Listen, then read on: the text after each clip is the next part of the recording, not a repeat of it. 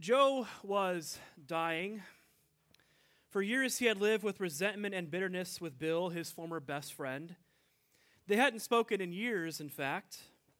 And so, wanting to make peace before his death, Joe asked Bill to come in and see him. And Bill was a little surprised to get the phone call, but he came anyways. And Joe told Bill that he was afraid to go into eternity with all of these hard feelings between them. And so Joe very reluctantly and with great effort apologized for all the wrong that he had said and all the wrong that he had done. He also said to Bill that he forgave him for all of the wrong that he said and all the wrong that he had done. It was a great moment of forgiveness in what was certainly Bill's final hours. And all seemed fine until Bill decided to get up and leave, and just as he reached the door, Joe called back to him, "But remember, if I get out of this bed and I get better, none of this counts." Our summer-long family reunion through the book of Genesis ends here with this story of forgiveness between Joseph and his brothers. Remember the offense. These brothers, unable to cope with their jealousy related to their father Jacob's blatant favoritism of their other brother Joseph, decide to sell him into slavery in Egypt. And they lied to Jacob and tell him that Joseph was killed in a tragic accident by some wild animal. And Joseph becomes a slave in Egypt. These 11 brothers have no idea what happens to him. Jacob thinks that he's dead. But Joseph's story doesn't end there, though. Remember, we talked about this a couple of weeks ago. He has this meteoric rise to power in Egypt by interpreting the dreams of Pharaoh. Dreams that predict 7 years of abundant harvest, followed by 7 years of extreme drought. And Joseph's plan, he tells Pharaoh, is to store away 20% of the grain each year during the abundant years, so that way when the famine does arrive, there is enough food for the people. And when the famine does come, there is food in Egypt. The people don't starve because of Joseph's interpretation of this dream and his pragmatic planning. But the famine proves to be severe, not only in Egypt, but throughout other countries in that part of the world, including Canaan, modern-day Palestine and Israel, the place where Joseph came from, the place where his father and his brothers still live. Rachel, by this point, Joseph's mother, has passed away. And they too are affected by this famine. And Jacob has heard reports that food is available for sale in Egypt. And so he says to his 11 sons, "Go to Egypt and purchase the food so that we will not starve." None of them know that Joseph is the reason why there is bread. The brothers have no idea it's the one that they sold into slavery in Egypt who has made their survival possible. Jacob, who after all of these years, I'm sure, still grieves for the son that he lost, his favorite son, has no idea that it's Joseph that he's sending them to. And so when these 11 sons of Jacob show up, they come face to face with Joseph and they bow to the ground. But the brothers don't recognize that it's Joseph. Remember way back when Joseph was with his family, he had dreams about how someday all of his siblings and his parents would bow down to him as their ruler. And here these brothers are unwittingly fulfilling that dream, but they don't know it. All they see is this Egyptian ruler. And to add some nice little drama to the story, because by now we should expect that there's always going to be a nice little level of drama in the book of Genesis. To add some nice drama to the story, Joseph recognizes them. And as you can imagine, he has some unresolved feelings from what these brothers did to him all of those years ago. Joseph is a man of great and growing wealth and power. He has found great success despite the circumstances he went through. But seeing these brothers who wished him dead, who sold him into slavery in Egypt, it brings up some unresolved feelings because how could it not? And so Joseph uses his power and his position and starts interrogating his brothers. "Why have you come here for bread?" he asks. "Have you come here to spy on us?" And they plead with him, saying, "No, we've only come to buy bread. We are honest men." But in the process of their interrogation, they let it slip that there is another brother of theirs, one that Joseph does not know about, one that was born that after Joseph went off to Egypt, a son named Benjamin. the last son of Jacob and Rachel. And as you can imagine, they are incredibly protective of Benjamin. It doesn't take much for us to understand why. So after losing Joseph, they are going to protect Benjamin at all costs. And Joseph comes across as kind of harsh in this interaction with his brothers. But there's a lingering question on his mind and on our minds as the people who are reading this story. Have these brothers changed? Or are they still the same people who sold Joseph into slavery all of those years ago? And so Joseph says, you can have bread for now, but if you are indeed honest men, if you come back to Egypt and want more bread, then you have to bring Benjamin with you. And so it takes some convincing of Jacob, but he does allow Benjamin to come back with them. And then there is some more trickery, because remember, this is a family that loves to play tricks on each other, and not in a good-natured sense either. So Joseph is trying to see if his brothers have changed. And so he says to one of his servants, take one of my silver cups and place it in the bag of grain that Benjamin is going to take back to Canaan. In a sense, Joseph is planting evidence on Benjamin, so that way he can accuse him of stealing. And so when he does level that accusation, he can say to Benjamin, you are going to be a slave in Egypt. He wants to see how his brothers react. And so when it does happen, one of the other brothers, Judah, says, take me in his place. Don't let my father Jacob suffer another loss like this. He is old, and if this happens, this will certainly kill him. And that's when Joseph breaks down. He starts weeping. He weeps so loudly, it says in the text, that his entire household heard him. And he finally reveals his identity to his brothers. I'm sure it was incredibly shocking. He kisses his brothers. They weep together, and they reunite together. And he says, bring my father back here. And so Jacob and his entire household come and live in Egypt. Father and son finally reunited. Jacob, the son that he thought was certainly dead, reuniting with him after all of these years. There's some sense of closure. There is some sense of love. And there's also a sense that Jacob doesn't hold the wrong that his other sons did against Joseph, against them. And that's where Jacob spends the rest of his days. He lives the rest of his days in Egypt, where he dies. And his death causes grief not only among his family, but it seems like he had made an impact on the other Egyptians as well. They also mourn when Jacob dies. But there is a growing fear among these other brothers, these sons of Jacob and his other wife, Leah. What if now that dad is gone, they say to each other, Joseph still bears a grudge against us, and he decides that it's time to exact a little payback. It's time for some revenge. The only thing that was holding him back was the fact that Jacob was still around. And they say to Joseph, hey, Dad told us before he died that he wants you to forgive us for all the things we did way back when we sold you as a slave in Egypt. Now, there's no way of knowing based off of what's in the text if Jacob actually did say this to his sons. Maybe he did, maybe he didn't. There's really no way for us to know. But as they speak to Joseph, Joseph once again begins to weep. And his brothers fall down in front of him and say, we are here as your slaves. Joseph has heard that before, hasn't he? After he sold the bread to the Egyptians and they gave him all of their money, after they gave him all of their livestock and their land and their very lives, they said, we are here as the slaves of Pharaoh, and Joseph accepts. But now here are his brothers placing themselves in front of him, and Joseph could exact his revenge, an eye for an eye and a tooth for a tooth.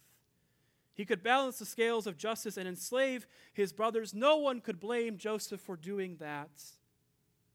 We know it's not beneath Joseph to enslave people as he created widespread serfdom across all of Egypt. But Joseph, at the end of Genesis, chooses instead to forgive. He forgives his brothers for their actions. At the end of our family reunion, there is forgiveness and there is reconciliation. There has been a lot of hurt and a lot of pain as we have journeyed through these families in the book of Genesis. Our family reunion has certainly been messy and dysfunctional. The families of Genesis have been stuck in this tragic loop where they are constantly hurting and harming and abusing each other. I'm sort of amazed and terrified all at the same time by black holes that exist in outer space. There's a lot that we don't know about them still, but a black hole is a region in space that exists when a star collapses and the gravitational pull is so strong that if you get to a certain point in it, even light can't escape. They're kind of terrifying and amazing all at the same time. The families of Genesis are sort of stuck in this emotional black hole. They are sucked into this constant cycle of injury and pain, and if someone doesn't break that cycle, they're going to get sucked in far enough where they can't escape. But Joseph here at the end of Genesis is the one who breaks the cycle, the one who offers escape from this tragic loop, this emotional black hole. And he does it by offering forgiveness. Forgiveness is one of the quintessential Christian practices. In the Gospels, when Jesus' disciples ask him how often they should forgive, they say to Jesus, "How about 7 times?" And they think that they're being extra generous because the rabbis at the time said you only had to forgive someone who wronged you 3 times. And here the disciples are offering more than twice the amount of forgiveness. But Jesus says to them, you should not forgive 7 times. No, there's a translation question here. It's either 77 times or 70 times 7. And the point is not that we should get a tally sheet out and keep track of how often we are forgiving somebody. But the point is that there should be no end to our forgiveness. It's all well and good. We all want to be forgiving people. We want to be able to forgive now and not wait till the end of our lives to amend all of the wrongs that have been done. The problem is that forgiveness proves to be rather difficult in reality. And to make matters even more difficult, we hear about those grand and dramatic stories of forgiveness. We can find those in the Bible from time to time. There's the story of Joseph and his brothers that we just read, or there's Esau and Jacob earlier in Genesis forgiving each other after their 20-year absence from each other's lives. There's even Jesus on the cross praying for his executioners, "Father, forgive them, for they don't know what they're doing." But we also find these dramatic stories of forgiveness in the news cycle from time to time. When John Paul II was shot and injured, he showed up at the jail cell of his would-be assassin and he offered this public display of forgiveness. Or Nelson Mandela, after 27 years as a political prisoner, offered forgiveness to those who treated him unjustly. Or way back in 2006, when a community of the Amish forgave a man who had killed several of their children in a shooting in a one-room schoolhouse. And they not only forgave him, even though he had taken his own life, they also looked after his mother to make sure that she was cared for. There were books written about that. There are movies made about that story. These are powerful examples of forgiveness. These are beautiful stories. But they can also leave us thinking that forgiveness is sort of a magical thing, that it takes being a superhero to offer forgiveness. They can leave us feeling guilty and saying things like, well, if the Amish can forgive a man who killed their children, I'm still holding on to a grudge that is so much less serious than that, then what's wrong with me? Forgiveness is an incredibly difficult choice. It is a conscious decision that we will have to make. And that, I think, is the most important thing we can remember in the beginning of our discussion about forgiveness, is that it is a choice. It cannot be compelled or forced on anyone. No one can compel you or make you forgive, not the person who offended you and not the church. No one can guilt or shame you into forgiveness by saying things like, we have to forgive because look how much Jesus forgave others. Yes, Jesus wants us to forgive, but it is an orientation of the heart, and orientations of the heart take work and time and processing. Joseph forgives his brothers after years and years of processing what he went through. We have all been wounded and injured by others. We all have offenses to forgive and to be forgiven for. We all need space in our lives to work through those injuries and those wrongs that have been done to us. And no one and no institution can rush us through that process. It is a lot easier for us to live with anger and resentment than it is for us to forgive. Those wrongs that have been done to us can pull us in like that black hole, pulling us further and further in until we cannot escape. It is so easy to not fight it, but to simply live in that place of anger and resentment. I know I can't be the only one who at many times in my life has been lying awake in bed at 2 or 3 o'clock in the morning, seething about what someone did wrong to me. Sometimes those wrongs were years and years ago. And then I realize that I'm the one lying awake in bed while the other person is probably sawing logs. It affects our health and our well-being to not forgive. We are the ones who suffer when we hold on to the wrongs that have been done to us. Forgiveness, in a way, is an act of self-care. It's a way of building up our own well-being and our own wholeness. What is good for our health and for our well-being is often the more difficult thing. We know how much hard work it is to be healthy, to eat right, and to exercise, when the easier thing, the more fun thing, in my opinion, is to sit on the couch eating junk food, watching movies. Forgiveness requires hard work, but it does lead us to a healthier place in our lives. Forgiveness may never be final. Depending on the nature of your pain, forgiveness may be a moment-by-moment choice. The injury that you experience may be so strong that like a black hole, that woundedness may try again and again to pull you back down. You may have to choose forgiveness moment by moment. Joseph, who through tear-stained cheeks forgives his brothers in this moment, may have had other moments where he realized that he was still holding on to that anger and that resentment. Maybe he too lay awake in bed at night, 2 or 3 o'clock in the morning, thinking about the wrong that his brothers had done, and realized he needed to once again have that orientation of forgiveness. Or perhaps there were moments where his brothers were laughing and sharing stories about their father Jacob, stories he wasn't around for. And he realized, I have to yet again forgive. Forgiveness does not necessarily mean reconciliation.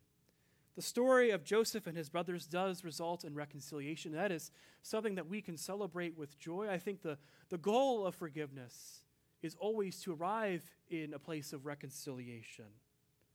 But that will not always be the case. Forgiving someone does not always mean that we have to reconcile with that person. There are situations in our lives, there are certain injuries that we might experience that I think it's advisable to say that reconciliation is not the best path. Sometimes the best we can offer is forgiving that other person for our own health and well-being, and that is okay. But what forgiveness does mean is that that person doesn't get to define your life anymore. The pain that they cause you doesn't get to define who you are.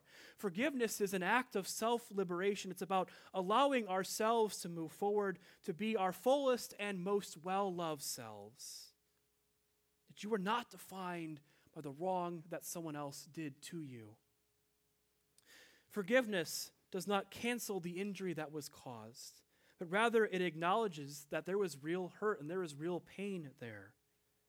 When I was younger, my siblings and I would be mean to each other, as we often were, and we would sometimes say it just within earshot of my mom, and my mom would hear us and say, you need to apologize to your brother, you need to apologize to your sister. And so the offending party would mumble their apology, I'm sorry. My mom would say, that's not a real apology, try again. And we would say it, and then the offended party would be smiling the whole time because they were the other person got in trouble. And then we would say, oh, it's okay. My mom always said to us, don't say it's okay. Say, I forgive you. I think my mom, who raised 4 kids, had a deep insight into forgiveness. It's not saying that our injuries are okay. In fact, forgiveness says the opposite. It says, what happened was wrong, it broke me, it hurt me, I need to forgive you in order to move forward. Some of the wrongs that have been done to us are incredibly wrong. And some of our hesitancy to forgive, I think, is because we feel like when we say we're forgiving somebody, we are saying that what happened was okay. But what happened to Joseph wasn't okay. What happened to Jesus on the cross wasn't okay. What happened at the Amish schoolhouse wasn't okay. The wrongs that are done to us are not okay. In choosing forgiveness, we are acknowledging that there was a wrong done, but we rob that wrong of the power to define who we are. The evil done to us that seeks to destroy us. It seeks to drag us down into cycles of resentment and anger and violence. It seeks to poison us. But forgiveness is an act of defiance against that wrong done to us. When we forgive, we will not be overcome by evil. We will not be poisoned. We will instead choose a better path, one that leads to wholeness and well-being, not only for ourselves, but for the world around us. This final act of Joseph in forgiving his brothers, I think, is a fitting end to the book of Genesis. That our family reunion has been incredibly messy and incredibly dysfunctional from time to time. Abraham constantly telling foreign kings that his wife Sarah is not his wife but his sister. And these foreign kings, despite the fact that Sarah is 90 years old, can't resist themselves from bringing Sarah into their harem. Sarah and Abraham abuse and mistreat Hagar. Abraham almost sacrifices Isaac. Isaac and Rebekah play favorites. Jacob is a trickster and a huckster. Uncle/father-in-law Laban uses his daughters as pawns in a scheme with his nephew/son-in-law Jacob. Brothers sell another into slavery. It's been a huge mess. The families of Genesis are incredibly dysfunctional. They make our lives seem so much more normal in comparison. But amidst the mess, in between the trickery, the lying, the deception, and the harm, there are these beautiful moments where God is found. God is found in the cool night air, showing Abraham all the stars of heaven, saying, "This is how numerous your descendants will be. This is the scope of my love and my blessings that will flow not only through you, but through all people who call you their ancestor." God out in the wilderness finding a marginalized slave named Hagar, and Hagar being given the only opportunity anyone in the entire Bible is given, Old or New Testament. She gets to name God, and she names God El Roi, the God who sees all people who are in situations like hers. God is found as Sarah listens from the tent, as God appears in the appearance of three strangers. And she hears beyond all expectation and all possibility that she will give birth to the promised child Isaac, even though she is 90 years old. And she laughs, because who wouldn't laugh at such a preposterous idea? She laughs again as Isaac is placed upon her chest for the first time. The child she thought she would never have. She has a place in God's story. God is found in that strange story of wrestling along the riverbank. God is found in the worst of circumstances, transformed into bread for the whole world. God is found finally in the forgiveness that happens between two brothers, the breaking free of this cycle of injury and pain. The book of Genesis is a lot like the Japanese art of kintsugi. If you want to bring that up for me, Sandy. I don't know if you've ever heard of kintsugi before, but it's where broken pottery is repaired and mended together with gold, silver, or platinum. And the cracks are not viewed as something to hide or disguise, but rather they are part of the history and the beauty of what was broken. The cracks, the dysfunction, the hurtful words, and the patterns are not something that we need to be hiding away. They are part of the history and the story of God's people. And it says something about our lives too. Sandy, you can go ahead and take that down for me. As entertaining and as over the top as Genesis is at times, our lives are just as messy and just as dysfunctional. The cracks and the brokenness of our lives and then of the world around us, they are not meant to be hidden away. Rather, we can make a choice just as Joseph makes a choice through an act of forgiveness to be the bond that holds the broken pieces together. God's love and God's grace hold us together. Amidst all the dysfunction and the mess that we find in our own lives, there is God's love shining out. It's found in every promise given and fulfilled. It's found in every act of justice and love. It's found in every outsider that is included. It's found in every reunion and moment of forgiveness. In all of those moments, God's love, God's grace, God's goodness are shining out and holding together the broken pieces of our lives. I hope you enjoyed our family reunion. I know that I did. Until we meet them again, we give thanks to God for our ancestors in faith found in the book of Genesis. Amen.